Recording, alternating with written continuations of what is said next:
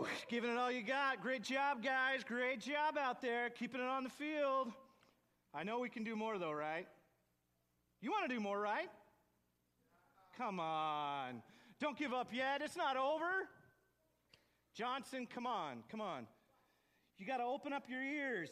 Listen for the signals. All right, okay. Hagley, great job. I can tell you're giving it all you've got. Martins, remember, it's all about the focus and the effort. Everything else is out of your hands. Remember what we practiced. Remember what we trained for. This is why we're here. Hanson, good job, kid. Way to pay attention. You're making the right moves. But it's not over, and we can do more. This is what we practice for. All week long, hitting the weights. It's all for this moment. We cannot neglect our practice. You cannot neglect your physical health. You got to be eating right. Chris, I saw you down in those bags of chips. Come on, man. We can do this. We can do this. We're made for this. All right, let's go get them.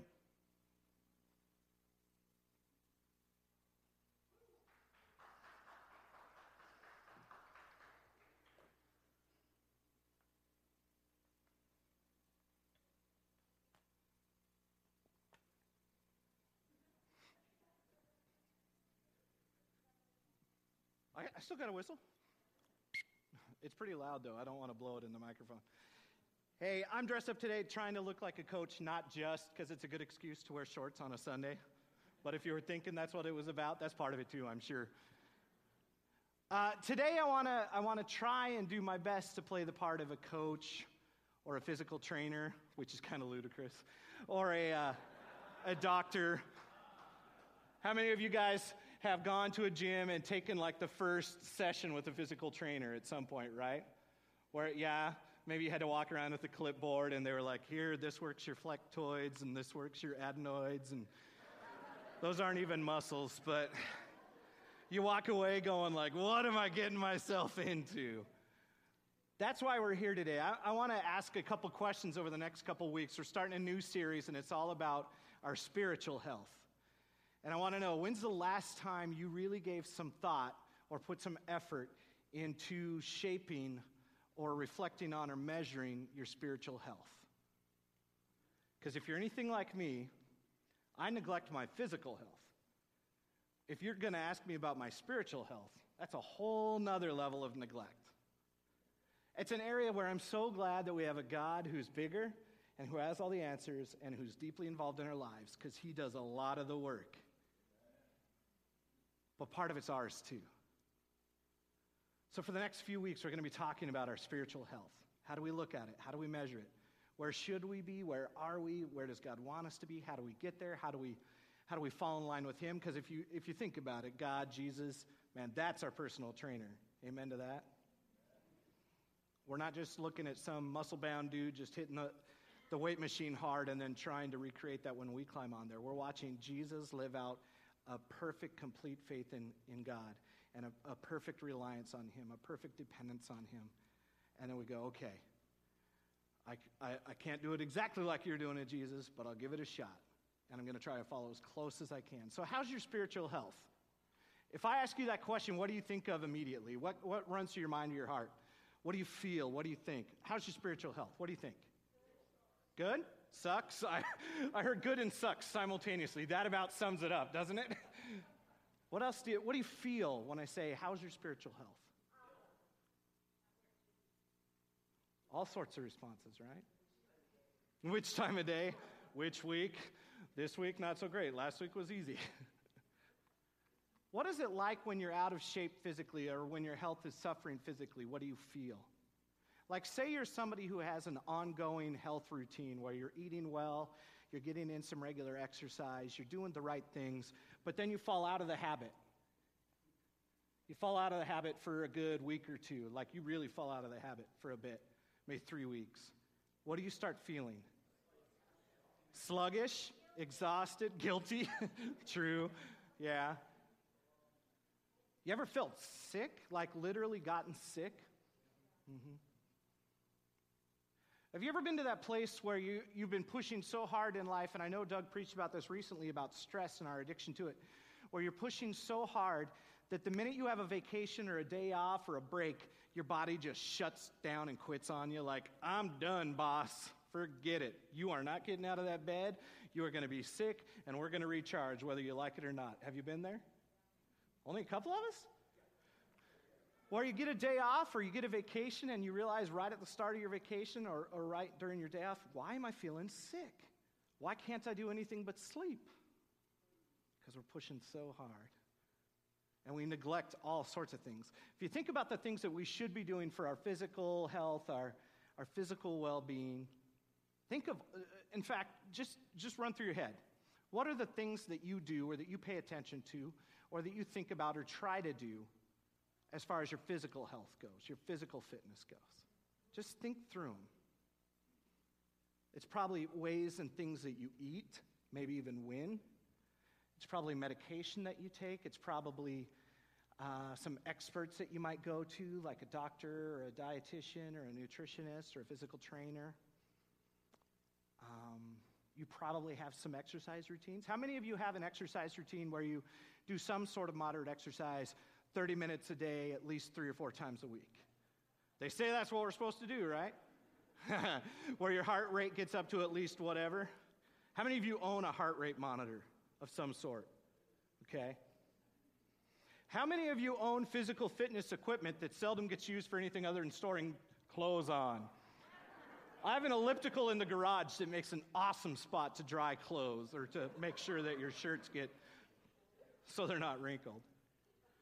Have any of you bought a stupid, goofy fitness device online or off the TV or in a store? Ab cruncher, ab roller, ab blaster, ab smoker. There's everything out there. Well, this last week, I had a day where I didn't have to do much. And halfway through the day, I started feeling sick. And then that night, I was like, man, I really don't feel well. And it was right after coming back from a trip with the teens. I'm not going to blame it on you guys because you're awesome. Hopefully I didn't give it to you. The next day, though, I could not ignore it any longer. It had been 3 days where my sinuses were draining, my head was just pounding, and my throat was sore. And I was like, forget it. I need to go see somebody. This is stupid. Are you like me? Do you hold off on going to see the doctor till the very last moment, till you can't stand it anymore, and you're like, I'll go. So I went. I called up. I said, I think I've got strep. I think I've got something going on with my sinuses. I know the drill. Can I come in? They're like, yeah, come into the nurse's station. So I go into the nurse's station, and they give me the rapid strep test thing, swab out the mouth and make me gag a little bit. And then 15 minutes later, my results come back negative, and I'm like, what? Something's wrong. It's got to be. And they're like, well, you came back negative, so just, good luck. Take some Tylenol and drink fluids. And so then I walked back over to the receptionist, and I said, I need to see somebody today if I could. I'll go to any of your clinics. I'll see anybody that's available. I need to see somebody. And so she said, sure, you could go out to the office in West Salem. So I went out there and got to see the doctor, and she came in. A doctor I'd never seen before. And can you imagine some of the first things they did to me while I was there? Anybody? Height, weight, what else? They skipped height this time. Blood pressure, right? Why blood pressure? Well, yeah, okay, you're checking stress, you're checking the blood pressure, you're checking heart rate. They did all those things. They listened to me breathe with the stethoscope, right? You done that? Breathe deep. I'm always wondering, what does it sound like if it doesn't sound right? Because they've never said it sounded bad. But those are routine things that happens every time, right? That you go into the doctor for the most part. Why do they do those routine things? To cover the basics. Because if any one of those, or all of those especially, is out of line, they know that there's a few things that might be going on. And so then they had me do blood work too, because I hadn't done blood work in a while, and they were like, oh, you're up for blood work, and you're already here. Why not? Oh, okay. So they took some of my blood, and why did they take your blood? They take it to the lab, they test it, they like sticking me. Yeah, probably that too. She did seem like she was kind of enjoying it. Why, though, do you take routine samples of blood and send it to the lab? They track stuff, right? Enzymes, sugars, all sorts of stuff that can be tracked in your blood. And if something's out of whack, ding, ding, ding, a flag goes off, right? And they go, oh, there's some things here that are wrong. So we did all that, and then she, I shared my symptoms, and she said, oh, I can tell you're in pain. And I was like, yeah, thanks. And she got the light out and looked in my ear, looked in my nose, that's always fun, looked in my throat, and all that, and she goes, whoa, that's bad. I said, yeah. She said, you waited a while before you came in, huh? And I said, yeah. You ever heard that from a doctor before? Makes you feel so dumb, like, why did you wait so long before coming? And then, of course, to defend myself, I said, well, I took the rapid strep test, and it said no. And she said, yeah, but your symptoms were pretty bad, right? Yeah, well, you should have came in. I know. So she said, you've got a massive sinus infection, and I can see it all back there draining, and you've got strep too, and it's spread, and it's bad. And so, of course, then she said to do all the things I was already doing, the sinus medication, all that kind of stuff, clearing out the passages with that water spray. That's fun, right? Squirting that up your nose and having it come out the other side. And then, of course, what did she prescribe? Antibiotics. And rest. Because she knew, and I had finally learned after multiple days, I was not going to beat it on my own. Right? Isn't that what antibiotics are for? They're to give that little extra nudge, like, we can make it through this. And so she gave me the antibiotics, and already, after one day even of taking them, I started to feel a little bit different. The next day, a little bit different. The next day, a little bit different. I'm like, man, I really shouldn't have waited so long. Now think about how that applies to our spiritual health. Think of how that applies to some of the symptoms we feel when our life is a little out of whack spiritually. When we feel distant from God. When we feel alone or confused. When we feel really down about ourselves. When we feel unforgivable. When we feel lost. When we feel like we have questions that aren't being answered. Why do we wait so long? Why do we wait so long to do anything about it? What might God prescribe to us? What might his version of antibiotics be? What might his version of rest be? Yeah, maybe reading the Bible. Rest, prayer. He's the expert, isn't he? We should be exercising our spiritual muscles just like we would to build up physical muscle. You go see a physical trainer, one of the things they're going to ask you, if they're a good one, is, what's your goal? What do you want to get out of this? Well, I want this, or I want that, or I want like Popeye arms. And they're going to say, well, here, we'll do these kinds of things because that'll target that specific area. Have you heard that from a trainer or from somebody in a gym or from a friend? Target this with these exercises. That'll work on just that area. That's kind of a change. Physical training used to be done a little bit differently than that. It was more focused on doing a whole variety of things or just doing a whole ton of cardio and then some, chest lifting and stuff like that. But now it's become much more focused. And oftentimes the trainers will even say, well, you need to do some targeted things, but you also need to do a whole bunch of different things, so you keep confusing your body, and then you go back to the targeted area again, and then you do something else, and your body goes, oh, we don't have to do that anymore, and then you go back to the targeted area again, and then you see results. And I think about our spiritual health, and God does so much for us. He reaches out to me, he speaks to me, he pulls me, he guides me, he convicts me, he encourages me. But I have to be involved. So it's time for a spiritual checkup. That's what we're talking about. And we're going to talk about 3 different areas because when you think about spiritual health, you got to focus. So we're going to take a look at what Scripture has to say. We're going to go first to 2 Corinthians 13. There we go. Read it out loud with me if you would, please. We too are weak, just as Christ was. But when we deal with you, we will be alive with him and will have God's power. Examine yourselves to see if your faith is genuine.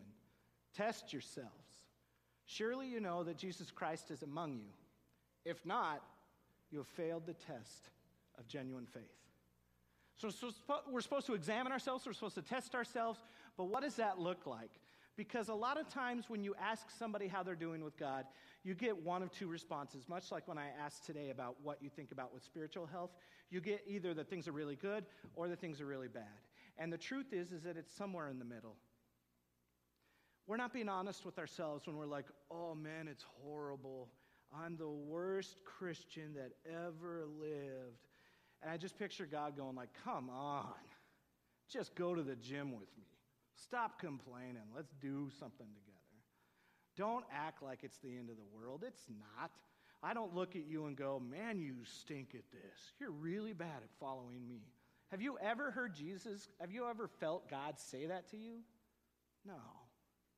Those messages come from ourselves. They come from worrying too much about what the people around us are saying. They come from perhaps the devil, who likes to get us to a place where we don't feel like we can do anything about our spiritual well-being. Because if we don't feel like we can do anything about it, what are we going to do? Nothing. Just like when you don't feel like you can affect your physical health or your weight or your shape, if you get to that place where you feel like nothing works, nothing matters, you're going to do nothing. Which, of course, really leads the other direction, right? Because then you end up like eating 14 boxes of donuts in one afternoon or whatever. I don't know what your vice is. Step one with our physical health, our spiritual health, any kind of health, step one on trying to improve our health is you have to choose to care about it. We have to reprioritize our spiritual health. We have to move it from being like wherever it is to much closer to the top. So if you have a friend who really is all of a sudden wanting to lose weight or get in shape, you see some drastic changes. In fact, in some ways, you know how serious they are about it by how much they change things, by how their priorities shift. Have you ever had a friend who's done that? Where you look and you're like, wow, they really want stuff to change. Because all of a sudden, they're pouring a lot of time and effort and perspective and focus on this that they never used to. And I'm always impressed. I'm like, wow, go for it. That's awesome. But you have to choose to care. And as much as I hate to admit it, or to even say it, we do what we care about the most. We put our time and our energy and our passion into the things that we care about the most. We can all complain that we don't have enough time, but we all have the 24/7 as God created it. We can all complain that we can't fit another thing in, and that's probably true. We're all very busy, and we've all got some great stuff going on. So this isn't about, man, you got to stop everything you're doing. It's about how does it fit into what we're doing already. So if I really care about my spiritual well-being with God, if I really care about following God closely, hearing God intimately, obeying God, becoming more and more like Jesus, if I really care about that, I'm going to put more effort into it. I'm going to put more time into it. I'm going to think about it more. I'm going to talk about it more. I'm going to do things that affect it more. I'm going to respond to God a whole lot more. Isn't it true, though, that the things that really matter, the things that you value the most, the things that you really care about are the things that you do? Now, I know it's easy to say, well, we spend most of our time either working or sleeping. But if you think about why you work, there's probably something or someone or someones that you really value. And that's why you work. To earn the money, to help provide for the people that you really value. So rather than standing around and going, man, there is no way for us to connect with God, there's no way for us to improve spiritually, there's no way to get closer to God, it just has to happen, we're not going to talk like that today. Today we're going to talk about the part that we can play. God's doing his part all the time. But we can talk about what our part is, even if compared to God's part, which is huge. Even if our part's only this. God really wants us to serve and to follow with this. It tells him a whole lot about how we appreciate him. So I got a question for you. What are some of the symptoms of suffering spiritual health? We're real familiar with what the symptoms are when we're physically suffering. What are some of the symptoms of suffering spiritually, of struggling in our spiritual health? Depression can be, sure. Emptiness, Temper, bad temper, yeah, for sure. What else? Guilt, yeah. Keep it going. Sin, yeah.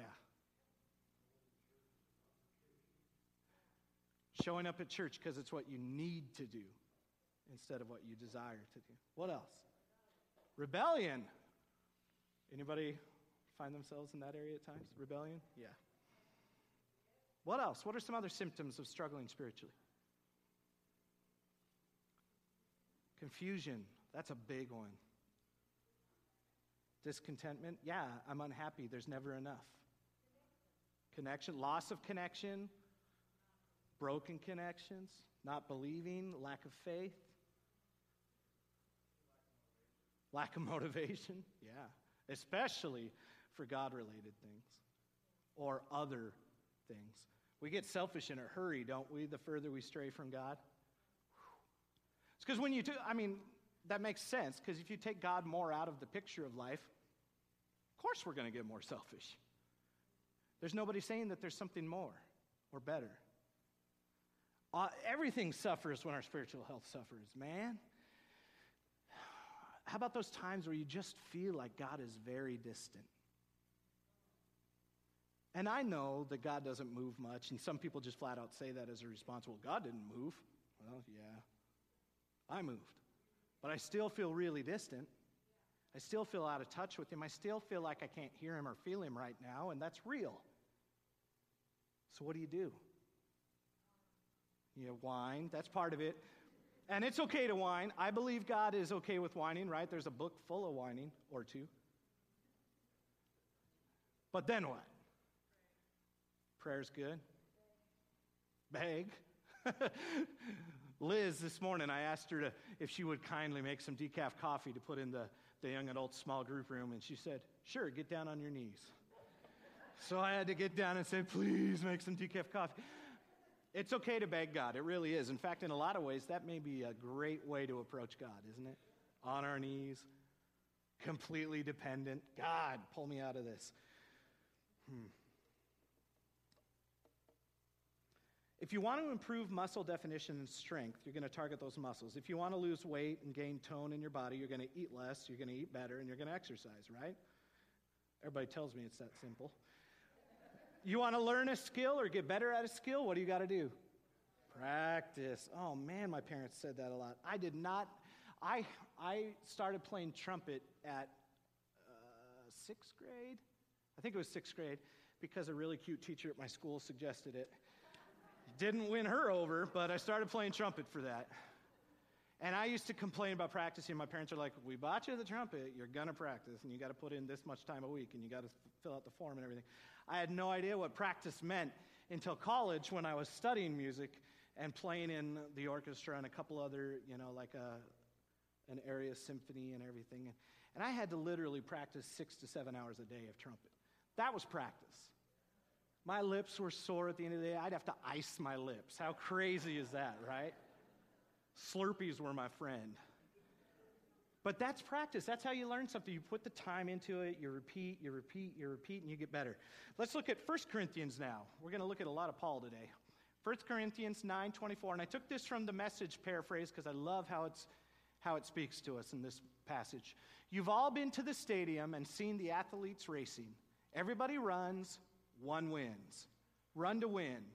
All good athletes train hard. They do it for a gold medal that tarnishes and fades. You're going after one that's gold eternally. I don't know about you, but I'm running hard for the finish line. I'm giving it everything I've got. No sloppy living for me. I'm staying alert and in top condition. I'm not about to get caught napping, telling everyone else all about it, and then missing out myself. I like the way he puts that. Right? Paul says, I buffet my body. I train myself. I discipline myself. And God does almost all of it. So we're still talking about this one little piece. But if Scripture talks about that one little piece a lot, then it probably is still important. Step 2, to improve your physical, spiritual health, consult an expert. Our expert is God. When it comes to spiritual health, you can go talk to Oprah if you want. You can go talk to Gandhi or one of the past experts. I'm going to talk to God. Invite God's insight to speak into you. Okay? There's a great passage, Psalm 139 in the Bible, who tells us when we read this passage, we usually use it to describe how God made us so perfectly, so wonderfully, how he was so creative, like when he made that leafy sea dragon, right? Okay, we're going to read this passage again, but I want you to look at what else is in that verse. What else is in those verses from Psalm 139? Don't get stuck on just the fact that God made us fearfully and wonderfully. Listen to what the rest of it says. Psalm 139, verses 1 through 6. O Lord, you have examined my heart, and you know everything about me. You know when I sit down or stand up. You know my thoughts even when I'm far away. You see me when I travel and when I rest at home. You know everything that I do. You know what I am going to say even before I say it, Lord. You go before me and you follow me.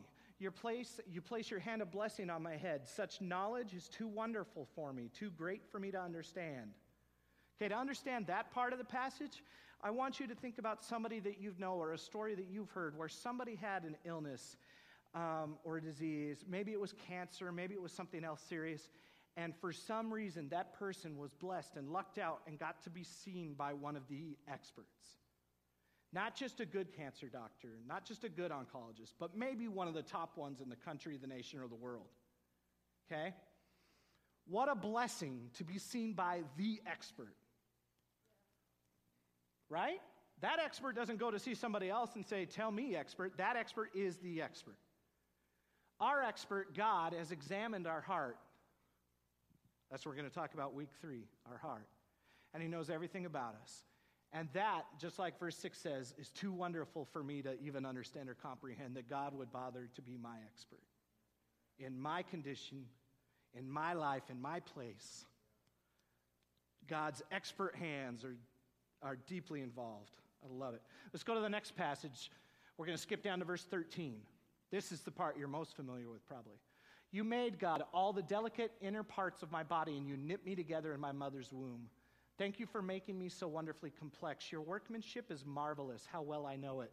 You watched me as I was being formed in utter seclusion, as I was woven together in the dark of the womb. You saw me before I was born. Every day of my life was recorded in your book, and every moment was laid out before a single day had passed. Let's go one more. And now we'll skip to the end, verse 23. Search me, O God, know my heart. Test me and know my anxious thoughts. Point out anything in me that offends you, and lead me along the path of everlasting life. That's a great prayer, isn't it? Search me, God. Is that kind of a daunting prayer to think about praying? It is, isn't it? Isn't it a little scary? Search me and know me, God, and point out anything, any way in which I'm falling short. Woof. It's as humbling as when you go into that gym for the first time and you go to that appointment with the physical trainer and they look at you and you're like, man, this guy spends his life training his body and exercising, and I'm just kind of wobbling in like, help. And he's going to look at me, and they're going to measure stuff, and they're going to weigh stuff, and then they're going to make me stand on this little ball and try to balance while I'm lifting weights, and I'm going to fall on my face and look like an idiot. That prayer is daunting. Search me, God, and know my heart. Test me, know my anxious thoughts. Point out anything in me that offends you, and lead me along the path of everlasting life. Have you had a moment in the last month or so where God pointed out something that needed changed? I have. Hurts a little, right? When I was a kid, I hated having splinters taken out. Hated it. As an adult, I hate taking splinters out. I can handle a lot of pain, muscle pain, injuries, that kind of stuff. In fact, a lot of times I don't even realize I got hurt till later. But splinters? That's a different story. I scream, I whine, I get nervous, I shake, and for some reason that one little boink, that's kind of what it's like. God points out something that needs to change, and he humbles us. And a lot of times he points out something that needs to change, and in order to change it, he also says, you need to go and fix this with this person, or you need to go apologize for this, or you need to go and seek mercy for this, and that's hard. That's why we call it eating crow, right? Nobody wants to eat crow. It's tough. But if we're going to the expert, if you're at that place where you're like, man, I really want to be close to you again, God. I'm really frustrated with where things are at. Hopefully you're at that place where I was at, where you were like, I can't ignore this sore throat and this headache anymore. So I will go to the expert. I will ask the expert what's going on, and whatever they say to do, I will do it. That's where we need to be with God. When you find yourself in the place where you feel distant from God, disconnected, when you feel confused or lost or broken, or when you feel unhealthy and dirty and busted, you don't stay there. You go, okay, I'm broken, and I'm going to go to the expert. Because he knows how to heal and cleanse and change.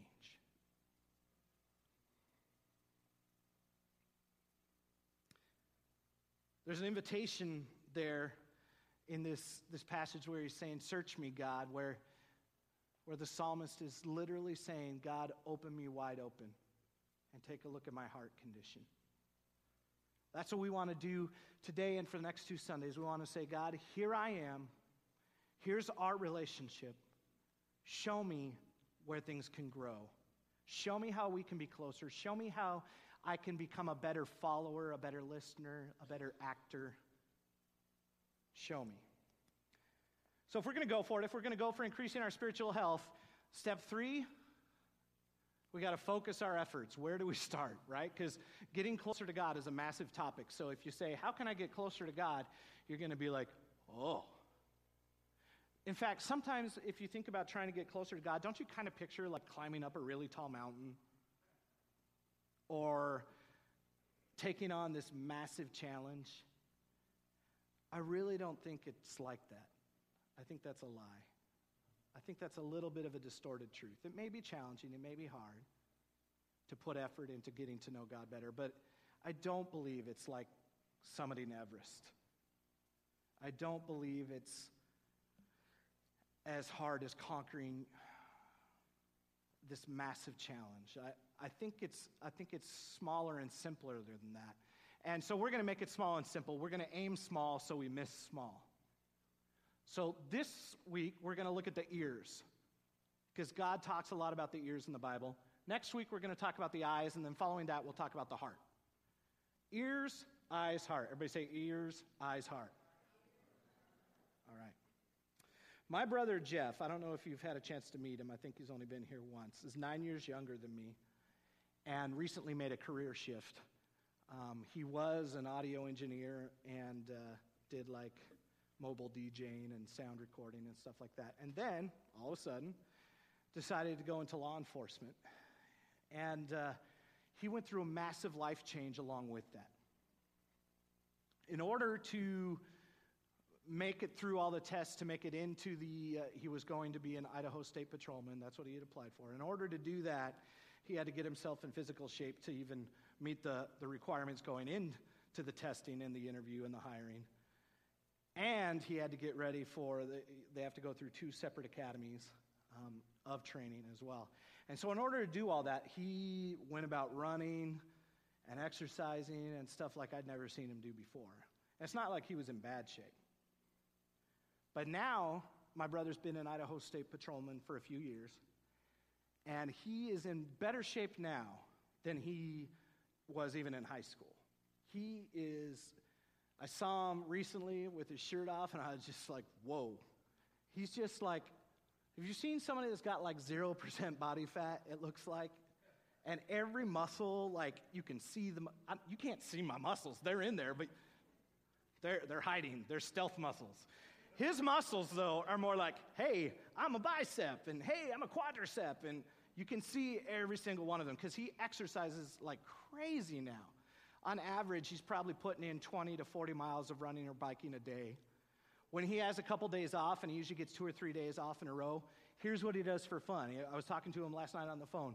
He found a new mountain that he'd never been to before, and he drove to a few miles from the base of it, and then rode and ran up to the summit of the mountain, and then back down, and then back up again, and then back down. Which, none of that sounds fun to me, but especially repeating the process, right? But that's how he lives now, and his body is so trained and so fit. And he's in incredible shape now. And those things that he initially had to get in shape for, those tests that he initially had to get in shape for the State Patrol, he wouldn't even break a sweat now doing them, I'm sure. But that's what life change can look like. When you reprioritize and change it all up, everything changes. I've also got friends that have been involved in things like the Tough Mudder. Does anybody know what that is? Or some of those extreme like gladiator runs, Spartan run. There's like this fad lately of these extreme physical fitness challenges. Or we've got some people that we know that are deeply into CrossFit and some other things. And nothing against any of that. It's all great. But there's this fad lately of, man, I'm not just going to go for it. I'm going to go for it. I'm going to do P90X 1000. I'm going to do everything I can do. I'm going to go extreme. And there's been some great quotes that have gone around the internet and through Facebook that I thought I'd share a few of them with you. Some of the catchy exercise quotes going around right now that maybe if we think and apply it to our spiritual health could be motivating for our spiritual health, not just our physical health. So one of the ones that I've seen recently that I really liked is, pain is weakness leaving the body. Pain is weakness leaving the body. I don't know if it's biblical, but it's a good quote. Here's another one. Think about how far you came today, and then focus on how far you'll go tomorrow. Not bad. Here's another one. The greatest pleasure in life is doing what everybody else said you couldn't. Right? And then here's my favorite one for today. When I exercise, I wear all black. It's like a funeral for my fat. Isn't that great? What would our spiritual lives look like if we put that kind of effort into connecting with God? Amen?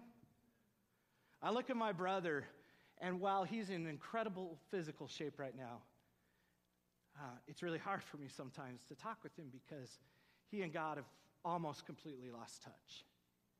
And to see my brother in this tip-top premium physical shape and to know that he and God are barely connecting right now, it's hard, you know?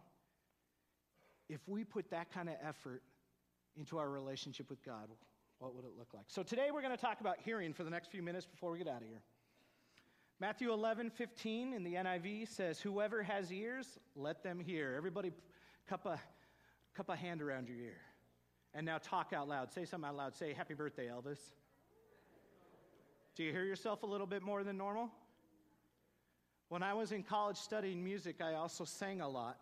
And there were times where we would be singing intricate harmonies and things like that where you, for some reason, got lost and weren't sure you were exactly where you wanted to be, so everybody would kind of cheat once in a while and put their hand up to their ear and, oh, okay, good, I'm on the right note.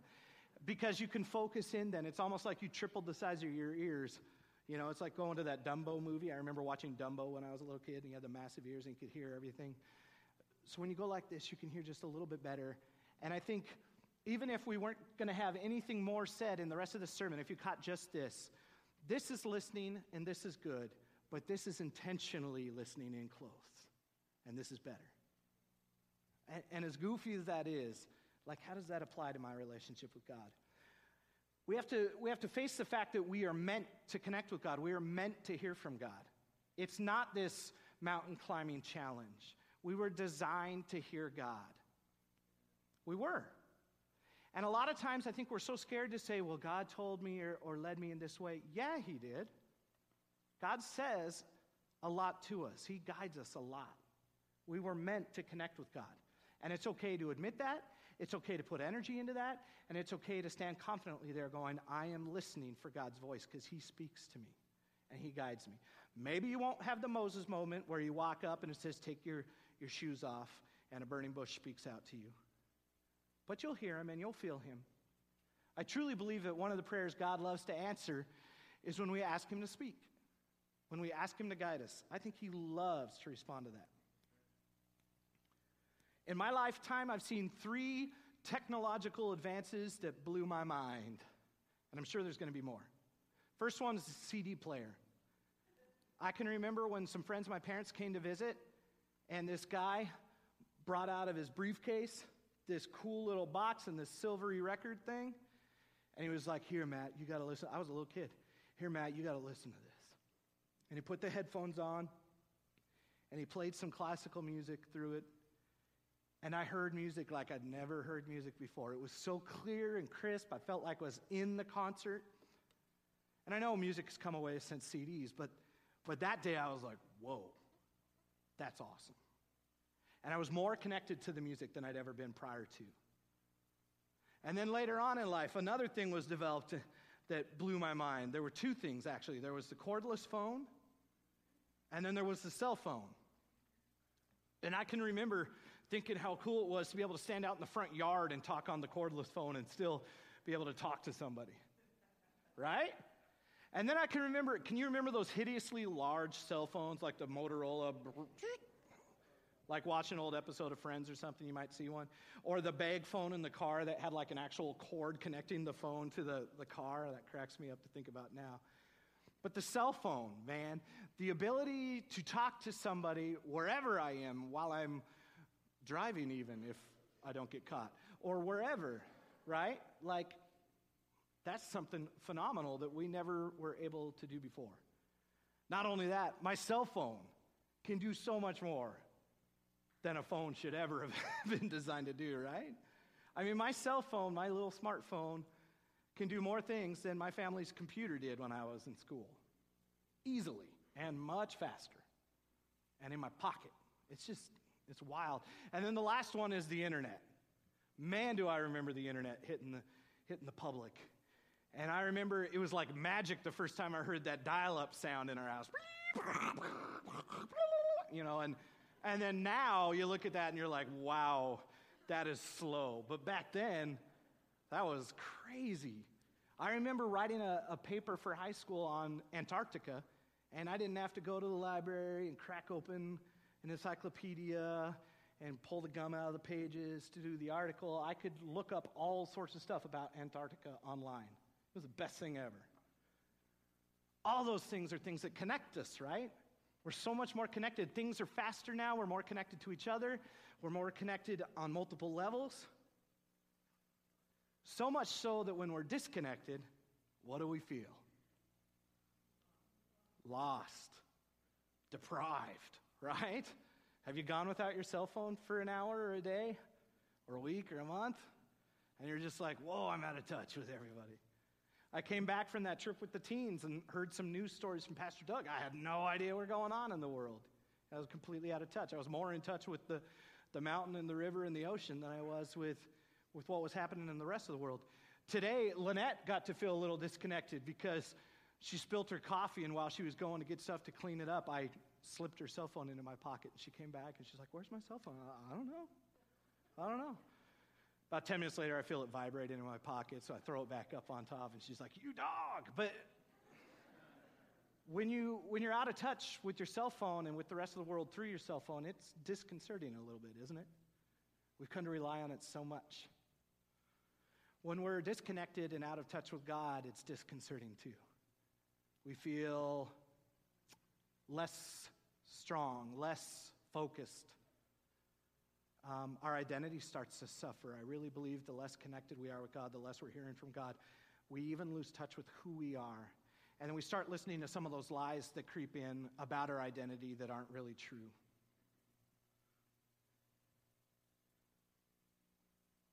Want to teach a word to you. You probably have already heard of it. We're gonna teach a word anyhow. I think it's on the next slide, if we could pop that up. Shema. Everybody say Shema.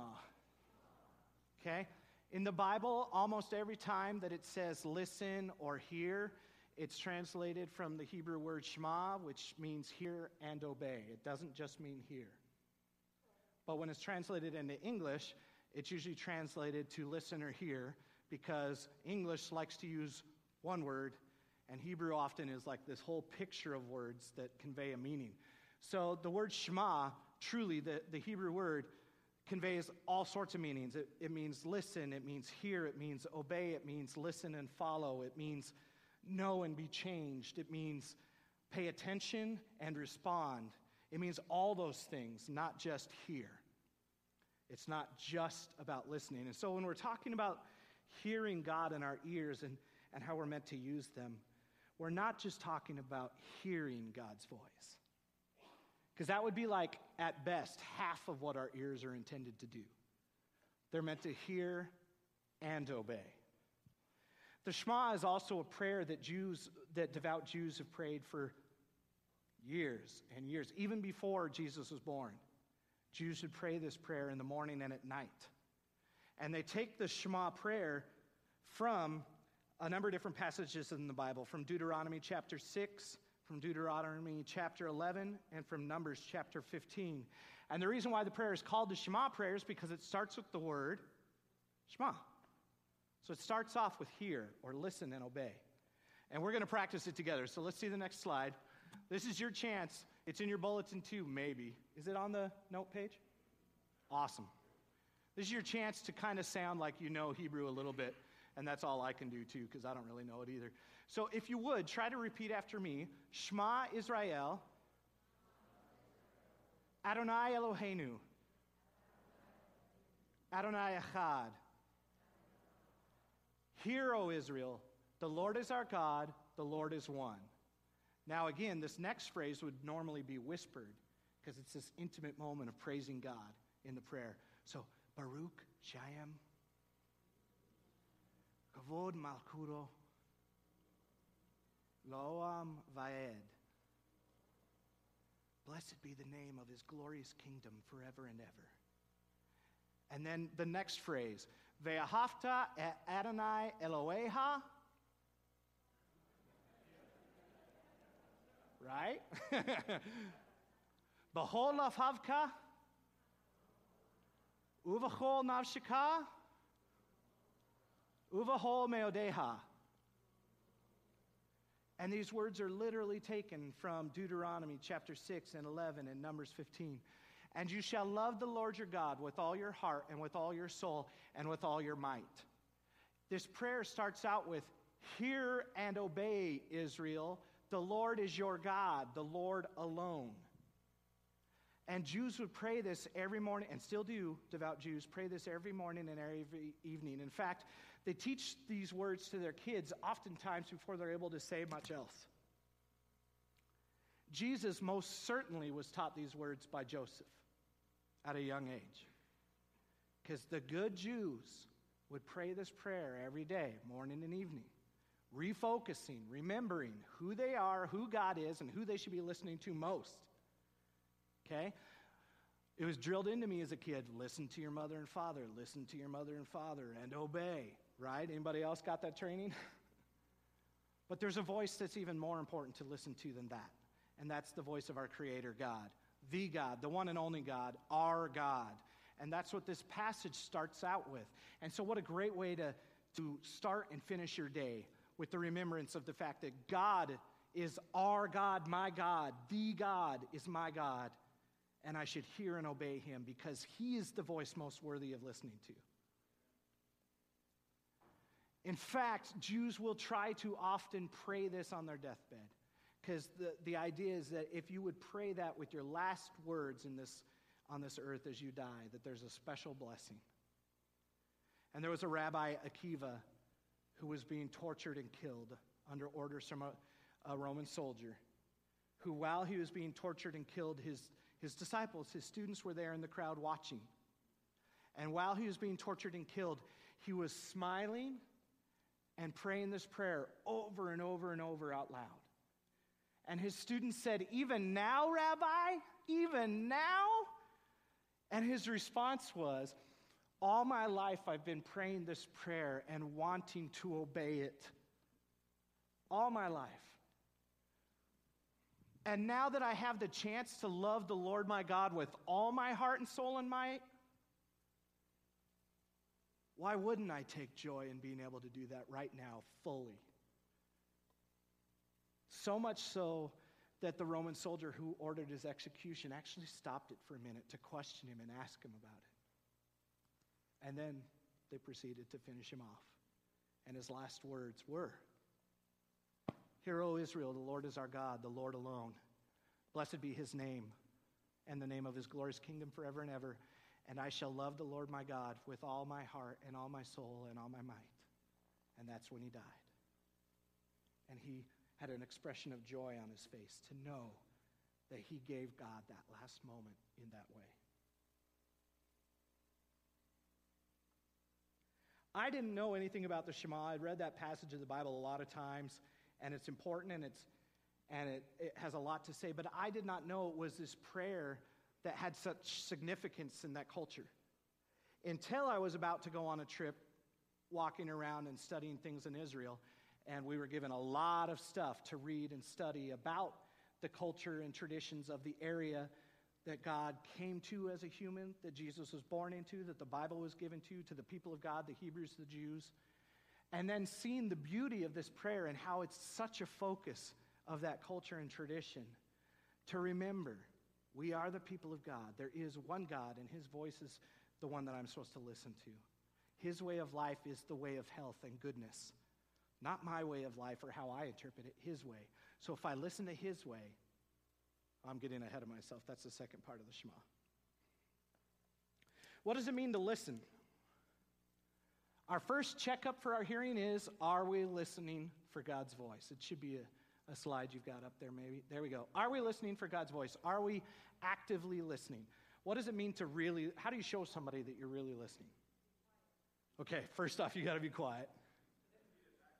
You might repeat it back to them. That's a good practice. Eye contact, right? Well, that's a big one in my family.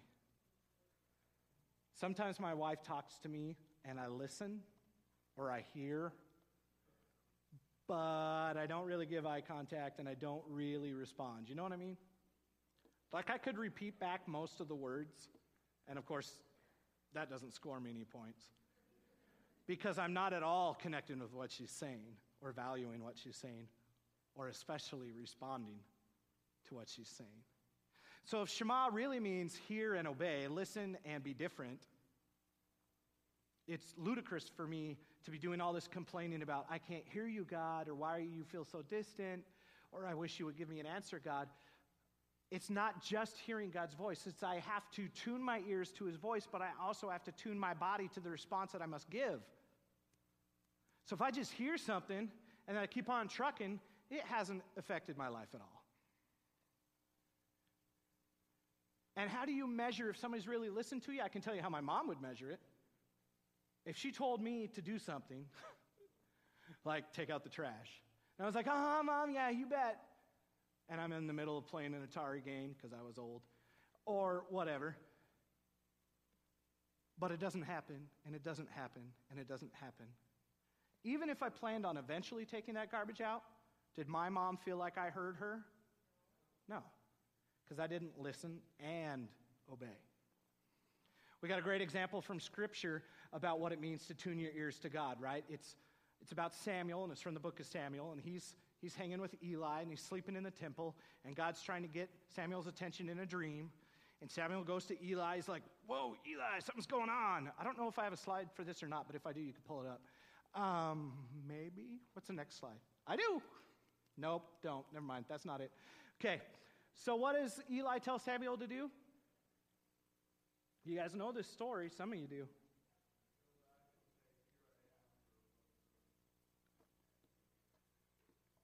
Here I am. Your servant is listening. In other words, you got the mic, God. Speak.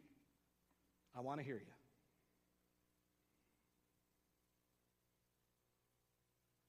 Do we do that? Do we go to God and say, God, I really want to hear you? I think we focus on prayer as a lot of talking and praising God and asking him for things, and that's all great. But what about the listening part of that conversation? When did we become the people of God?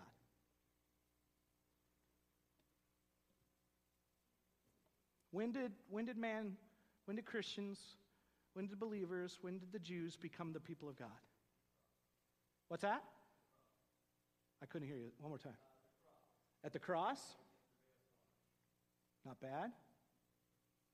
What do you think? When did we become the people of God? That's where I'd go with it. I think your answer is good too, Carson. When God took us as dust and dirt and breathed his life into us and created us, that's when we became the people of God. Everything else, the Bible the Shema, any other way that we remember or connect with God is simply remembering who created us. Remembering He's the creator, He's the expert, He's the guide, He's the provider, and we are the dependers, we are the listeners, we are the obeyers, we are the followers, we are the eaters, we are the consumers. It's the flip side of the coin. We are the people that receive.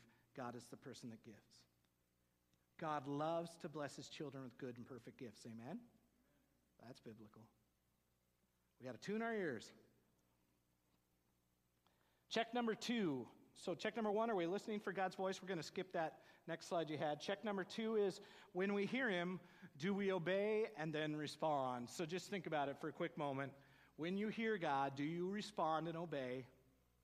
And sometimes you do, if you're anything like me. But do you find there's another step in there often? You hear, you hesitate, you obey. And sometimes I hesitate for so long, knowing what I should have done, that sometimes an opportunity to do what God wanted me to do passes by. You know those? Have you felt those? You ought to go help this person, Matt, and you ought to tell them about my love for them. Yeah, God, you're right. I'll get to that. I'm playing Atari right now, but I'll get to that. And then the moment's gone. So we got to hear, we got to respond, and we got to respond timely, because that shows God that we really do get the importance of what He's saying. Ezekiel chapter 33, that's where we're going next. Awesome. Son of man, your people talk about you in their houses, and they whisper about you at the doors. They say to each other, come on, let's go hear the prophet tell us what the Lord is saying. So my people come pretending to be sincere, and they sit before you. They listen to your words, but they have no intention of doing what you say. Their mouths are full of lustful words, and their hearts seek only after money. You are very entertaining to them, like somebody who sings love songs with a beautiful voice or who plays fine music on an instrument. They hear what you say, but they don't act on it. But when all these terrible things happen to them, as they certainly will, then they will know that a true prophet has been among them. Whew. Man, convicting, huh? We come pretending to be sincere, sitting at God's feet, wanting to listen, but then we judge what He says as whether it's valuable or not, valuable enough that we really want to act on it. So when He says something like love your neighbor, we go, yeah, I agree with that concept, God. But then Monday comes, and my neighbor has a really loud dog, and is driving me batty, and I want to growl and attack that neighbor, and I want to badmouth that neighbor like everybody else on my block does. And I've completely forgotten what God said, which was, love your neighbor. I heard Him, but I didn't listen. I didn't obey. I didn't respond. I heard Him, and I agreed with the theory, but not enough that I did anything about it. Kind of like sitting back and going, yeah, I know if I exercised, I'd be in a little better shape. And then I just move on. Hey, if you were to continue on praying the rest of the Shema prayer, and I won't make you repeat it with me, but I am going to read it. This is what it would say. After saying, hear, O Lord, or hear, O Israel, the Lord is your God, the Lord alone. He's the voice we need to listen to. It continues on, and it says, and these words that I command you today shall be in your heart. And you shall teach them diligently to your children, and you shall speak of them when you sit at home, and when you walk along the sidewalk, and when you lie down, and when you rise up. And you shall bind them as a sign on your hand. They shall be like frontlets between your eyes, and you shall write them on the doorposts of your house and on your gates. And here's the important part. And it will come to pass, if you surely listen to the commands that I command you today, to love the Lord your God and to serve Him with all your heart and all your soul, that I will give rain to your land, the early and the late rains, that you may gather in your grain, your wine, and your oil. And I will give you grass in your fields for your cattle, and you will eat and you will be satisfied. Do you hear the promise there? If you make me your God, and you listen to me, and you respond to that listening with obeying me and following me with all your heart, soul, mind, and strength, if you do those things, I will bless you with rain and food and provision and health and well-being, shalom, goodness, contentment. If we listen. And we know that listening means also what? Obeying or responding. What are some symptoms of hearing that you could use improving? Here's where we're nailing it down before we leave today. What does this exactly look like? How do we go from here and be different? Symptoms of hearing that could use improving. If you're feeling distant from God or alone, spend some time listening to God. Improve on your listening and your obeying. If there's a disconnect between your ears and actions, then your hearing could use improving. If you feel confused or you lack a focused identity or purpose in life, if you're not standing firm in the fact that you were created by God for a very special reason and that you were loved deeply and that you were forgiven and cleansed and righteous through Him and empowered through Him, if you're not standing firm in those areas, improve the hearing.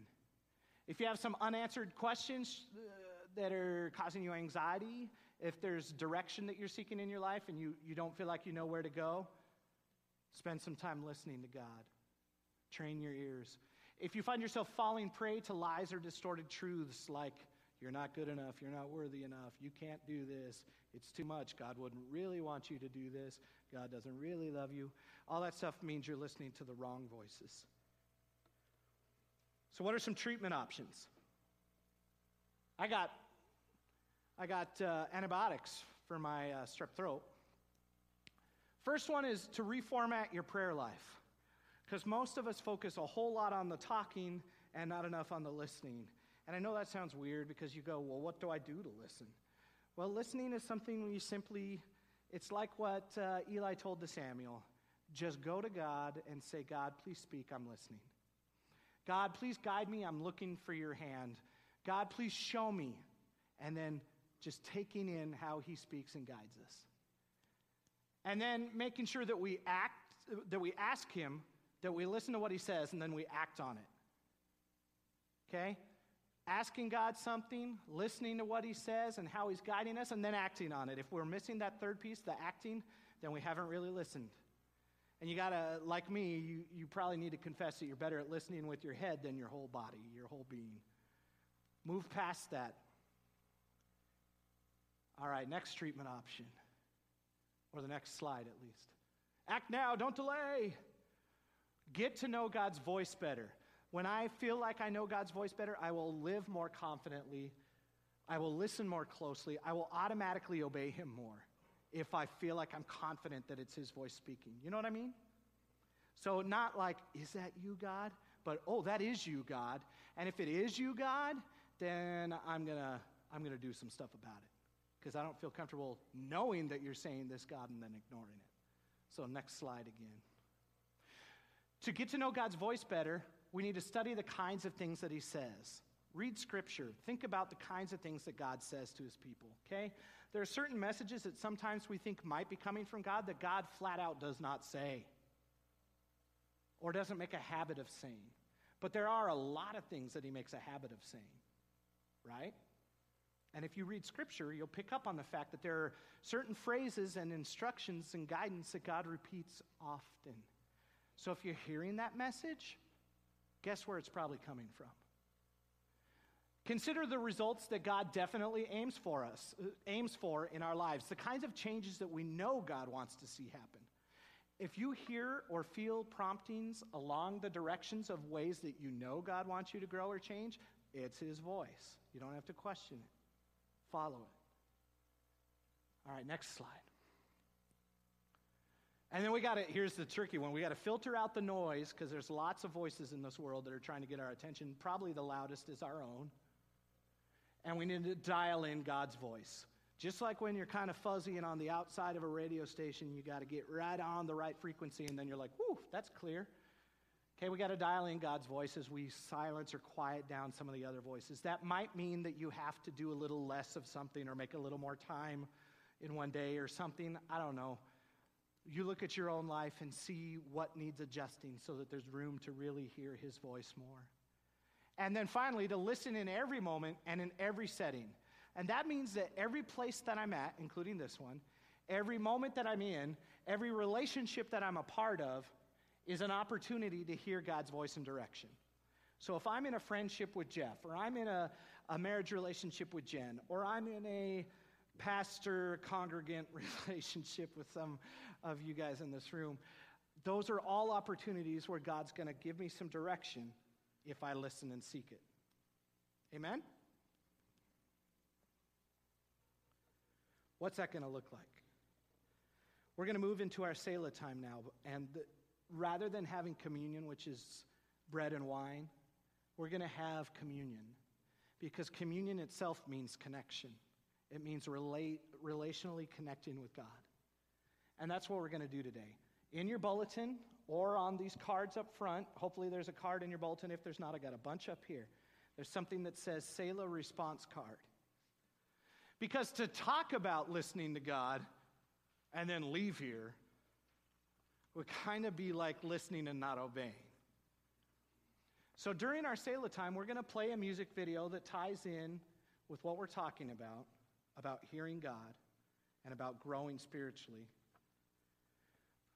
We're going to focus on these 3 questions on the front of your card. The first one is, come up with a question that you would like answered by God, and then ask it. So come up with one thing that you would like God to answer for you, and then ask it. And then the second thing, ask for one thing in your life that God would guide you to prioritize more that would then improve your spiritual health. So what's one area of my life, God, that you would say, let's put some effort and energy into this, where God's going to physically train or coach and blow the whistle and be like, Matt, humbleness. You think of yourself too highly, and you think of other people too lowly, and we want to shift the balance. What's an area? Okay, and then the third thing, ask God how he sees you and how he feels about you. In other words, God, who am I and why am I? And then write down some of the responses that you feel God leading you towards, as you're asking God also to help you filter out the not truth and the voices that aren't his. Because that's an equally important part of listening to God. So as we do that, we're putting it into practice. We're saying, God, we want to hear you more, and we're going to put some time into hearing you more. So during the 7 minutes of this song, and I picked a long song so we'd have time, during the 7 minutes of this song, we're going to ask these 3 things of God. It's like that psalm where he says, search me, God, test me, know me. Because we can join God in this moment and say, God, search me and know me. And we can also do what that other passage of the Bible said, where we can examine ourselves. And we're going to right now sit down with God and look at our life exposed and say, how's my spiritual health doing, God? And where can we go from here together? Because I do want to love you more. I do want to hear you more. And I want to follow you more closely. I want to miss less opportunities. And I want to feel more confident in my relationship with you. And if we just simply listen to what he has to say, I guarantee he's speaking. He promises, seek me, ask, knock, and I'll respond. So that's what we're going to do. So if you don't have a card in your bulletin, there's plenty up here, and there's a whole bucket full of pens in case there's not a pencil or pen near you. Feel free to come grab one and just spend some time asking and listening to God right now.